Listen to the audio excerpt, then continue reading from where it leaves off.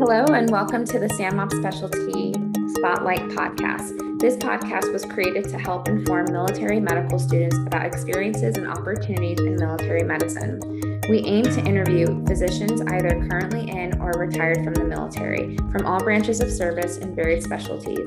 Today, we are fortunate to have Dr. Brandon Berg with us.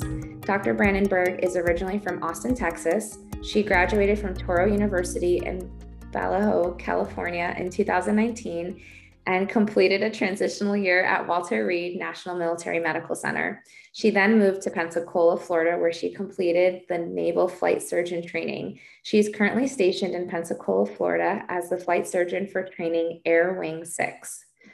How are you doing today? Hi, I'm good. Thanks for having me on here today. I'm excited to have you, and I'm really interested in operational medicine, so this will be very great for me personally, and I'm excited to have you on. Awesome.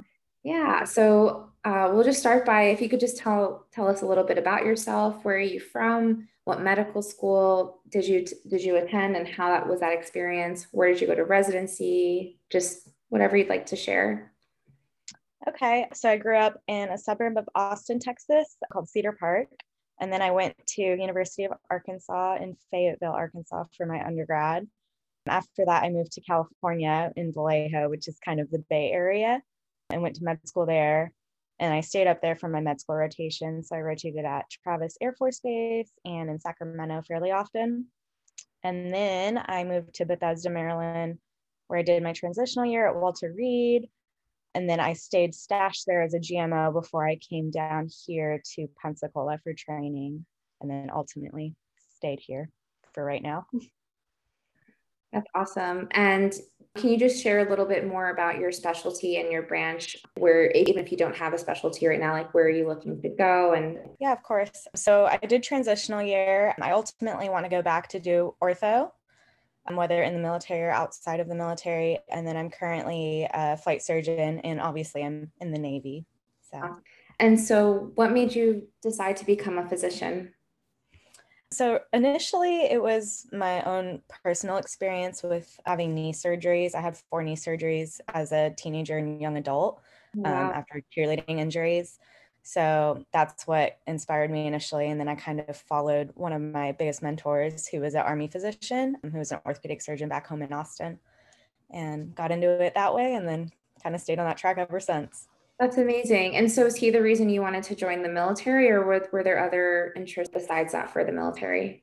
Yeah, he was definitely part of it. He told me about all of his experiences, and I was like, oh, that sounds really awesome. Like, what a great opportunity to serve and all of that. So when I went to college, I'd always planned on doing the military route for med school, whether that was HPSP or going to USIS. I ended up picking HPSP in the Navy. And then also part of it was my dad was also in the Navy. He got out when I was very young. He was a sonar tech submarines in the Navy. So that was part of like why the Navy also. Yeah. So my husband was in the Marine Corps in infantry. And so I naturally gravitated to the Navy as well. I really like the locations. So what led you to choosing operational medicine? So when I just in general, like did Navy HPSP versus Air Force or Army, I kind of expected to have to do an operational tour. And I really liked flight surgery, and that appealed to me. I even rotated on a flight medicine rotation when I was a second year med student, like as an early clerkship right before third year. Oh, wow. So I thought that was just a really awesome experience, and I really enjoy flying and all things aviation. So it kind of got me to do that and also medicine, which was like the best of both worlds in my view, because I always kind of wanted to be a pilot when I was growing up as well. So yeah, that, and I wouldn't have joined the Navy if I didn't expect that. And then flight medicine in general, I just think that the Navy provides such a unique opportunity because we get to go through flight school with the students and whatnot, like a shortened version of it. Mm-hmm. So we're pretty involved, and I feel like that's unique with the Navy. It's a little bit different than the Air Force and the Army's flight surgery. I saw a YouTube video where they were talking about flight medicine in the Air Force is different than the Navy. And the guy mentioned, like, ironically, like you would think it would be a little bit more hands-on in the Air Force, but it's actually very hands-on in the Navy. And it was I don't remember the channel, but it was a really cool insight. He like did some vlogging and whatnot. But I want to touch back on, if I can, asking about your operational medicine, it sounds like you did a rotation. Can you share a little bit more about that? Like, how do students go about that? Is it considered an elective? Because I think you said it was at the end of your second year. Yeah, so I did it. It was my second year ADT. So I did it the summer of my second year of med school. It was, I think, like July to August or so, maybe June, July. Oh, So it was okay. right before the new fiscal year. And it was my first clinical rotation as a third year, actually. Oh, And okay. they have a flight medicine rotation. It's here in Pensacola. Um, they Mine was, so there's two. There's a 2-week one and there's a 4-week one. The 2-week one, all of the USUS students go to it, and it's actually here in Pensacola at NAMI, and it's more of like a flight physical exposure thing, and they kind of go and see the facilities on base and the training that we have.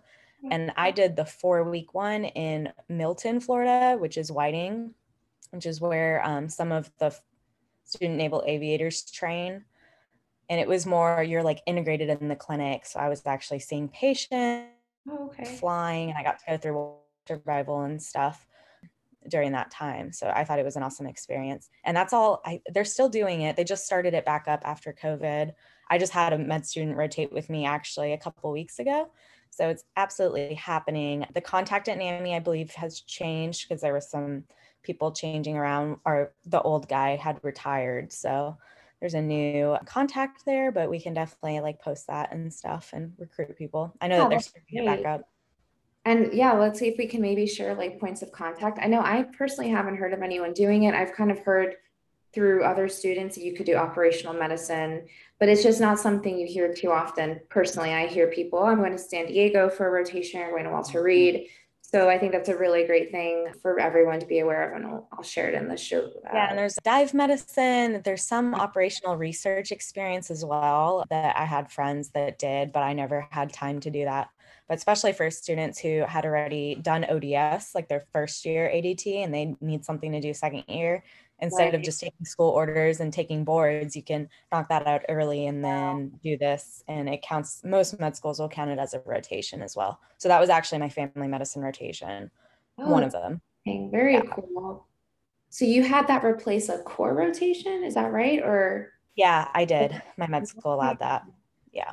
that's really interesting. And I think maybe there's a little bit of flexibility for students. I know with COVID, there's things that are changing. There's like online, and there's just like different ways of doing things now. My cohort, at least in class of 2023, COVID had just came out when I was supposed to go to ODS. And I remember hearing that it was going to be prioritized for people going directly to a fleet. So I still haven't done it, but there's a lot of things like that have been changing. So I think there'll be some wiggle room on maybe counting that as something else if you do like operational rotation. That's really cool. And who would you recommend checking that out in terms of operational medicine rotations, or how did you navigate flight versus dive and whatnot?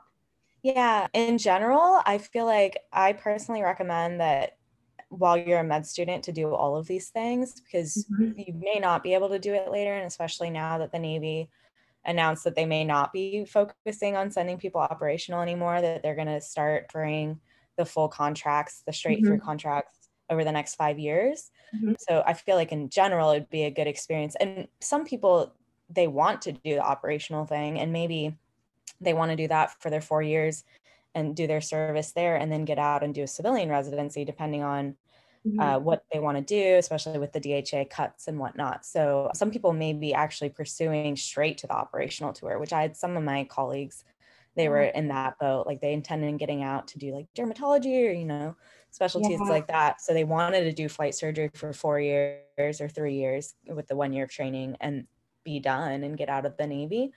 So I think it's always good to have the exposure, and especially if you have the time to do it and you have the ADTs and everything's, they're letting you do it with COVID and whatnot. I think it's a great thing to do. And it will expose you to, if you do get selected to go through for some reason, you get to see like what is flight medicine about, if you can get exposed to dive, what is dive about, or Mhm. in general, just like a normal GMO tour, because all of them are fairly different.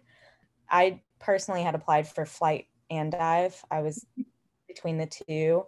I ended up choosing flight because the billets were a little bit more what I wanted location wise. Mhm. And I really enjoy flying. I'm also a diver, like recreationally. I scuba dive and whatnot. Wow. And part of it was I didn't really want that to like be my job. Like I kind of wanted to keep that hobby separate as well. And they're both a little bit different. Like the admin of both specialties are a little bit different, like with paperwork and whatnot. And Right. traditionally dive has a little bit more, but it really depends on the billets. Where flights, I mean, some of the billets can also be a little bit more admin heavy, but a lot of them are, I mean, you get to go fly. It's really cool. Yeah. So can you share a little bit more about the billets? I've heard, now please correct me if I'm wrong. I've heard, you know, billets, if you're going to do like a GMO tour with the Marines and do like be a surgeon battalion, you have a little, like if you want to go do that, you can like have more autonomy in selecting that billet and depending if it's on demand, like, or if it's a high popular type of billet, you have a better chance of getting it. And I've heard that in like flight school, they just pick out of a hat and what you get is what you get. Is that true or is that false? So it's relatively true. Um, I'll explain a little bit. So basically, for the GMO billets, like the straight GMO, where you're not going to any training, so either on a ship or with the Right. Marines, Mm-hmm. those ones you will talk to the detailer right after Mm-hmm. match, Mm-hmm. and they will. It's like a traditional like finding a billet with the detailer. So I want to go here, here, and here. Like my spouse is here, my kids are here, the things like that, and they try to Wish list. find you a good place, and you will actually find out where you're going before you finish your intern year. So most people had, or probably going, it's never official until you get there, until you have your orders, but they Yeah. found out relatively early. Whereas people who did flight and dive, we applied for those and they're more of a traditional application. And then we had to get a physical done, and there were all these other paperwork things that you had to do. Once you submitted all of that, which is around the same time as GME applications, when the match list came out, they also had the list for if people were going to flight or dive school. And you can apply to both at the same time, get accepted to both. And then you have like Make a the couple of weeks decision. to decide which one Oh, you want to okay. do. That's For really cool. those, though, you're just picking which class you want. So there's usually 3 classes a year, which those, if the numbers go down a little bit, they may like condense it to 1 or 2 classes. But traditionally, especially for flight, there's 3 classes a year. It's July, August, and then November. And I was in the November class, so it was the last one of the year. That's why I was stashed at Walter Reed for a little bit. Oh, okay. Um, so for flight, it you're with your class of people, which mine was like 26 other flight surgeons. We had one Just about to ask you, optometrist. how big was your class size? It's like 26. Yeah, so that was what it was last year. There were like 30 per class. There were about 90 of us. This year, I believe there's only like 50 or so. So it's a lot smaller. Mm-hmm. And the classes will be a mix of other aeromedical officers. So flight surgeons, there's aviation optometrists, there's, I forget what they call them, like experimental psychologists or aviation psychologists, and the physiologists are also there. And they kind of go in their own curriculum, but they'll be integrated in the class sometimes with us. So sometimes it adds like 10 people or so. But at the end of it, there were 16 of us who were not married to other military people who were going through the colo situation for billets. So there were about 10 or so people going through the co-location with the detailer. So if you're married to another Navy person or Marine, they were able to do that. The Army and the Air Force spouses, it was a little bit different, but they still kind of worked it out with the detailer. But the rest of us who were single or married to civilians, we went through our normal billet selection for flight surgery, which is kind of an interesting thing and a little bit different than everything else, because basically the detailer just gives us a list. It has 16 spots that have to be filled. There were 16 of us, and we met at someone's house, and we just decided. We had this lottery system that we created. So Wow. we went through that. And all the classes do a similar thing. So it's up to the class to make their own decision on how it was going to be. We basically we ranked the whole list, but the top 3 was how we were kind of selecting. And then at the end, whoever didn't have one did another like mini session of it. So there was that. Our billet list was a little bit different than the other classes. We didn't have a lot of operational billets, and we had like 6 or 7 non-flying billets. What can you describe those a little bit? So the non-operational billets, which I'm in a non-operational billet. So this is a non-deployable billet, and it's a 3-year commitment instead of a 2-year commitment. You are eligible to go back to GME after 2 years, though, if that's what you're doing. But if you're not going back to GME, you have to finish out your full 3 years. So you can't switch to another billet or get out after 2 years, if that makes sense. So those are training squadrons, which is what I'm in. And there's also other ones that they call them BSO 18 billets, and they're just non-operational GMO physician type of things. But those can be flight surgeons. They could be filled with aeromedical examiners, AMEs, which is also another option where you can be a flight surgeon, do flight physicals, but you're not a winged flight surgeon, so you don't fly. So you can't make it through flight school, like go through the whole thing timing wise, or if medically you have an issue that keeps you from doing it, that's an option as well. And they just added that for the undersea medical officer. I think they call it UME, medical examiner. So it's a similar thing. So you don't have to go through all of dive school. There's an option to like do the dive physicals and be involved with it, but you don't have your bubble or whatever their warfare device is. Gotcha. So I have a couple questions that if I may ask. How was that experience having to figure it out amongst yourselves? And between, so that list, would you say it's like, and you might have mentioned this, so forgive me if I'm asking redundantly, but was it more of like a half and half with operational, non-operational, or is the majority operational and deployable?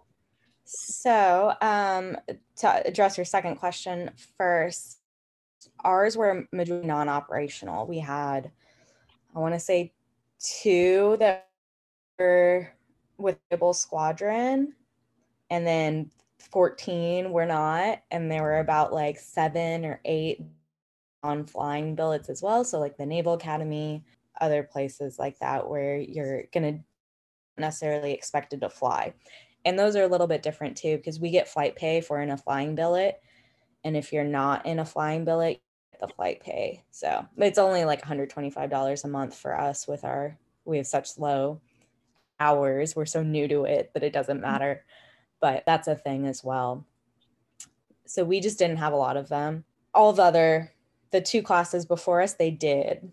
So I think it was just like a timing thing. And that's not typical. Like it's not, you can't predict if the third class is sometimes the third class has the best billets and sometimes it doesn't. And sometimes it's just mixed throughout. So there's no like, real way to predict it. Mm-hmm. And it really depends on what you're looking for in a billet as well. I wanted operational or overseas. So that's what I had gone into it wanting, and it just didn't work out for me, but that's totally fine because I love what I'm doing here. Yay, that's awesome. And the process of us doing it as a group, it actually worked out fairly well.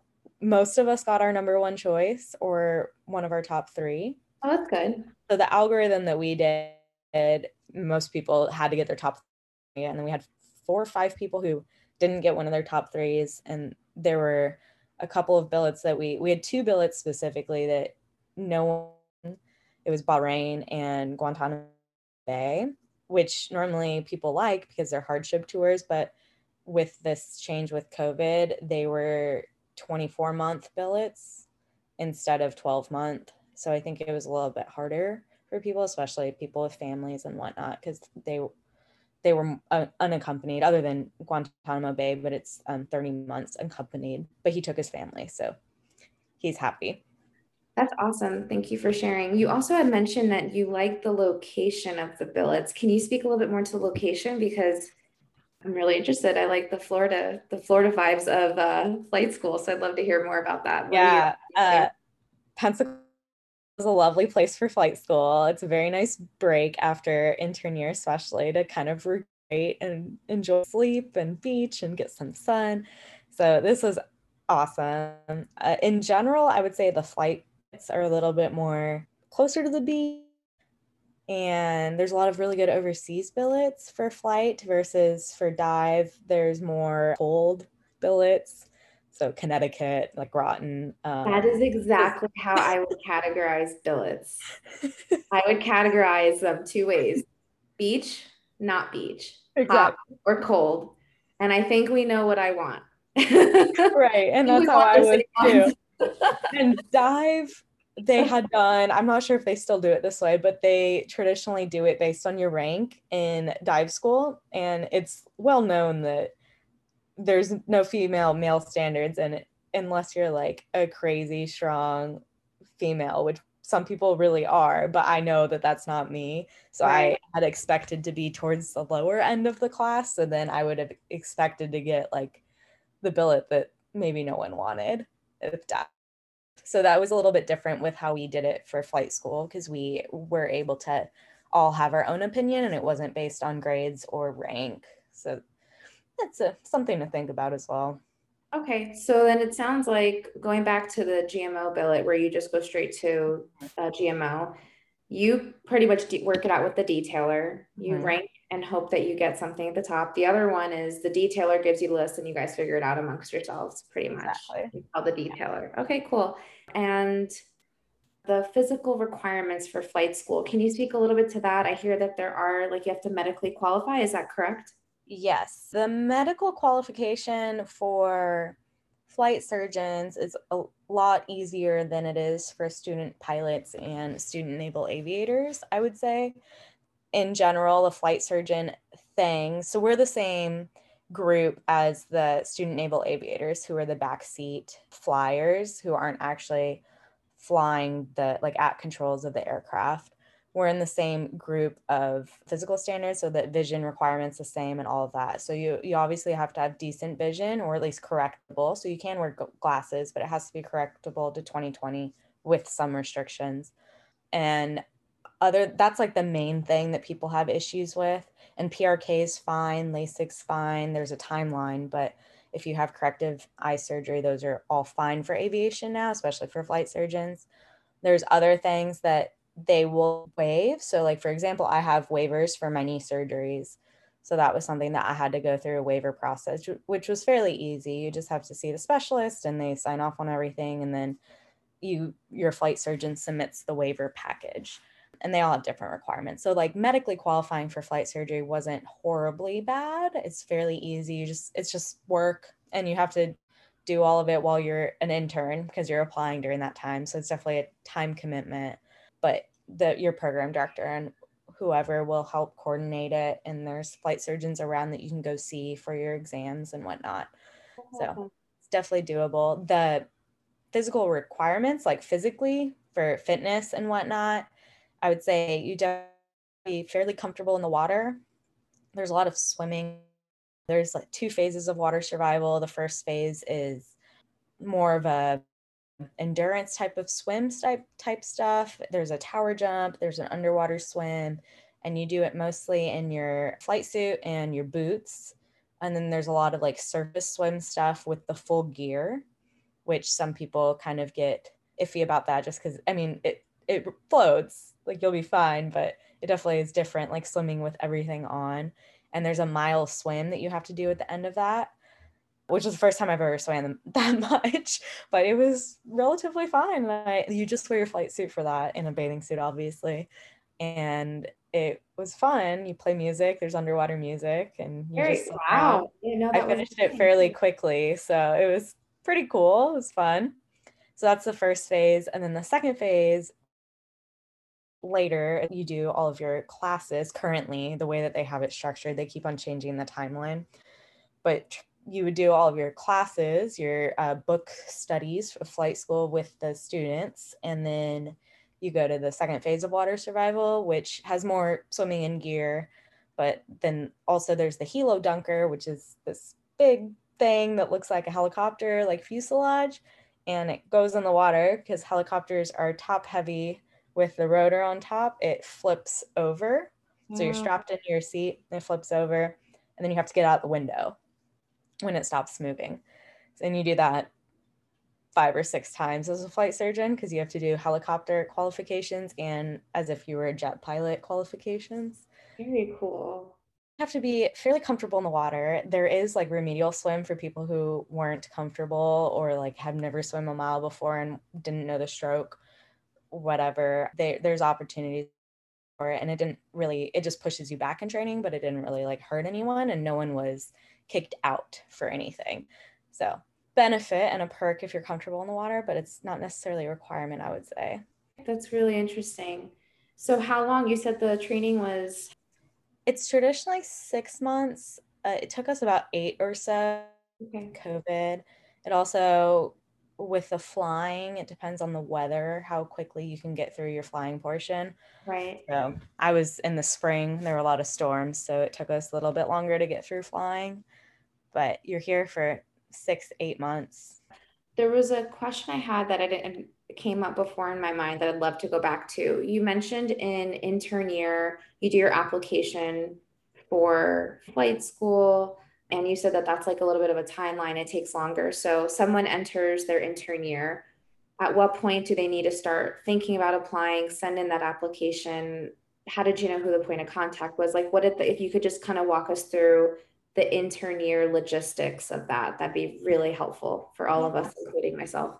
The way that it worked at Walter Reed, we had a person who was stashed there as waiting their class to start, who was going through the flight surgery process, or he had gone through the application, he was about to start flight surgeon training, and he was kind of like our point of contact. So we had him very early on, like, hey, here's your application packet, to kind of get you aware of it and whatnot. But I want to say it was around August or so, and all the program directors should be encouraging it and like advertising it. There's also the BUMED Roadshow that they had, I'm sure they still will, where everyone from BUMED and flight surgeons and UMOs and everyone comes and talks to all of the Navy interns, and it's a requirement. So Army people at Walter Reed were covering our shifts and whatnot, and we went to that, and they gave you all the information. They told you the timelines and whatnot about everything. Flying GME, GMO, flight surgery, UMO, and like normal career development stuff. And I believe all 3 Navy hospitals have this, and it's a requirement for all Navy interns. But yeah, so we started about in August or so, like July, August.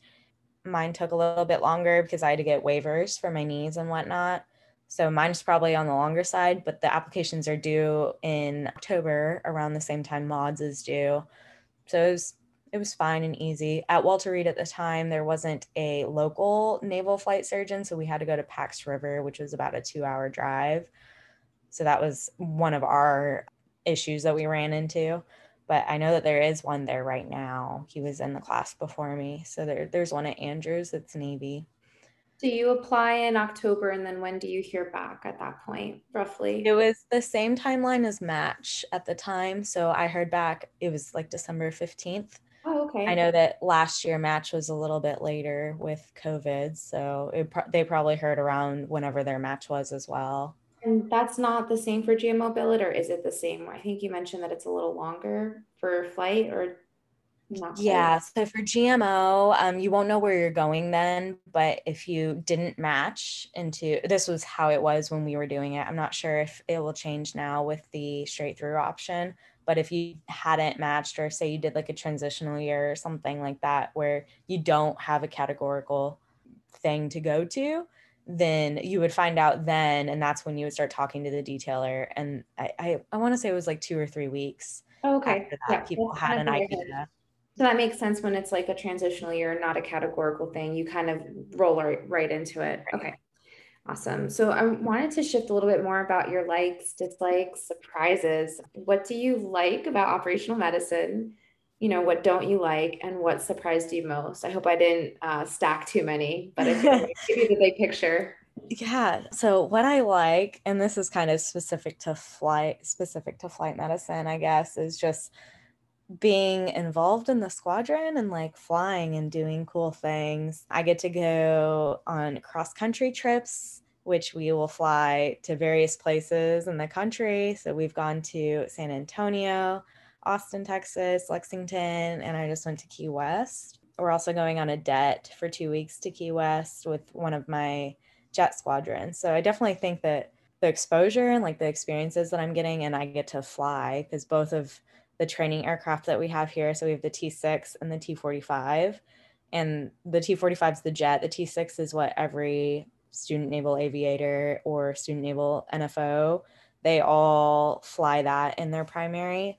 It's a turboprop plane. It's really fun, but they all have sticks in the back. So whenever I'm sitting back there, I actually get to fly, which has been really awesome. And I'm learning a lot that I never thought that I would learn. Like I did a loop the other day. I did a barrel roll. I'm like doing all these crazy things and Wow, look at you. That's really awesome. neat. So that's probably my favorite. I also really like the balance that we have with squadron stuff and flying and clinic. Like it's pretty 50-50, and flight surgeons are supposed to spend 50% of their time with their squadron. So it's awesome that it's just a really cool experience. Like you're not just in clinic all day like it was in residency. So I do love that. Dislikes, I wouldn't say it's a I think it was just my personal preference that I wanted to, deploy or go overseas or something. So I would say that's my dislike, is that I'm in a non-operational squadron and I know that I won't deploy. But I don't think it's a bad thing necessarily. And I really like my job here. I think that kind of overcomes the fact that I'm not leaving. And I would say just in general, like being an independent physician now, like going from intern year and having residents and attendings sign off on my notes and like having someone to go to when I have a question, or I'm running my plan by someone, even like just for reassurance. It was definitely a transition going from that to I'm by myself. I have no one like other than my colleague. It's me and one other flight surgeon, and we're both brand new.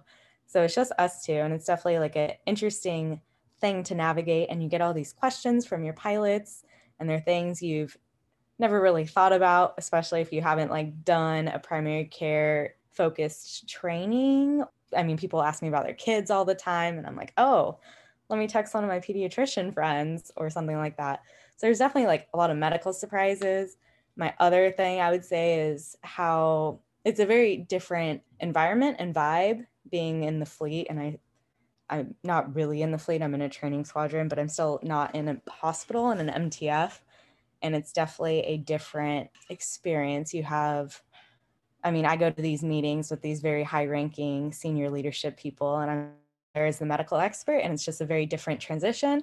And for fit reps and whatnot for the Navy, I have to find my own personal like leadership relevant bullets versus medical bullets like it would be in the hospital, because these line officers are the ones who are ranking us. So we have to kind of relate with them. So it definitely encourages you to take extra jobs and do things that aren't necessarily medical focused. So that was definitely a different, not expected thing when I went into all of this. That's super helpful. Thank you for sharing. So, just the last couple of questions. What advice do you have for students for choosing a GMO billet or just trying to figure out where they land in operational medicine? I remember you said doing a rotation. Let's say a student can't do that. What would you say is most helpful without having any hands-on experience and they're trying to navigate that? Yeah, of course. Well, they can always reach out to us too. And I mean, if they're ever in the area, they can always come shadow for the day. Like they don't have to do a full rotation as well. And there's flight surgeons everywhere. I'm sure the UMO community would also be as welcoming. And we can talk about our stories and whatnot. I'm very curious to see how it goes with the change that the Navy's doing with GME and going straight through, and Right. how this will work with sending people GMO. But I guess my other like big piece of advice, which is more like general for all Navy students or military students in general, is just to be open and accepting to everything, and like always be excited for the journey. Because I would say my career hasn't always gone exactly how I've planned. It's actually not really gone as planned this entire time, but it's always been a fun adventure. And I'm sure when I look back on it down the road, I'll be like, oh, that was really, really cool that I got to do all of that. So I would just advise people to not get caught up on this is what I want to do. This is plan A. There's no other option, and then be disappointed or go into a different job disappointed when it's a cool opportunity, and we should just be excited. I've heard of many people say, like, when else will you get the opportunity to do operational medicine? And so what advice do you have for medical students or interns who are interested in going into operational medicine? Like any big picture advice that you would recommend? It sounds like you'd say be flexible. I think that's a really good one. But do you have any other words of wisdom? Yeah, be flexible and like work hard and be good at your job. Like you're gonna, especially in operational medicine, you're gonna show up to this fleet squadron with these line officers that pretty much automatically respect you because you're a physician and you're there as a medical expert and you're there to provide them with medical recommendations and knowledge. Get there and they're automatic of that mindset of you. So I would just advise you to always like work hard and make sure you have that in mind when you're doing everything, and try to not do anything that you would look back on and be like, oh, I shouldn't have done that. Like that would be disappointing if I were this line officer looking down on me. And especially if you're going after intern year, like all of us, I don't know if people will still be doing that, but it's very different. Like you're going straight from having people helping you, people to turn to, and you're on your own and you have to be decisive and know things. And you may feel like you don't know things because you're post intern year, but you really do. So you definitely have to trust yourself. I've heard that before. Someone told me that. I appreciate hearing that again. It's a sign. And then the last two questions, we can kind of clump them together, but what are some pitfalls we should avoid as physicians and or officers? And is there anything you wish you knew as a medical student or intern? I feel like you can kind of put them together. And that can close us off. If you could just share that insight, we'd appreciate it. Yeah. Pitfalls, I would say always do the right thing, like make sure integrity's there, because even if you feel like no one's watching, someone probably is, or someone can hear about it later. So I would say always do the right thing and don't be lazy. Like always work as hard as you possibly can at all times, even when you're very, very tired in the hospital after who knows how long of a shift or last time you slept, to always have those as your core belief. And that will definitely help you in the right direction and keep you on the way to like get respect from everyone, nurses, line officers, fellow residents, and your patients as well. So that's what I would say for the pitfalls to avoid. And advice from what I wish I would have known as a med student. I guess now it's so different with everything changing. So I hope that people that want to go operational still do it and they're still able to do it. Like if that's really what they want to do. There's so many options on how to tackle the Navy. You could get your full straight through contract and finish out your scholarship requirements and be residency trained at the end of it. You could go out to the fleet as a GMO of some kind and finish out your contract there and get out and do a civilian residency and take those experiences with you. Or you can do a mixture of both. Just keep all of that in mind as a med student. I know that I felt like I was fairly good about that. Like I knew realistically like this was going to happen. So it wasn't a surprise to me when I did go to flight surgery. I'm just curious to see what's going to happen now with the straight through stuff, like whether or not I'll be going back in 2 to 3 years, or if I'm going to finish out my tour and get out of the Navy and take these experiences and do a civilian residency. So yeah. Thanks for sharing. I'm excited to kind of track your journey and share mine as I go along. It's been really great learning from you. Well, that wraps up our episode with Dr. Brandenburg. Thank you so much for your time and sharing your experiences with us future military physicians. For those of you listening, if you have any recommendations for the podcast or anything you'd like to hear in particular, please feel free to email famopseducationchair@gmail.com. Thank you so much for tuning in. All the opinions presented in this podcast are our own and do not reflect the opinions of any branch of the U.S. military or the Department of Defense. Have a great day.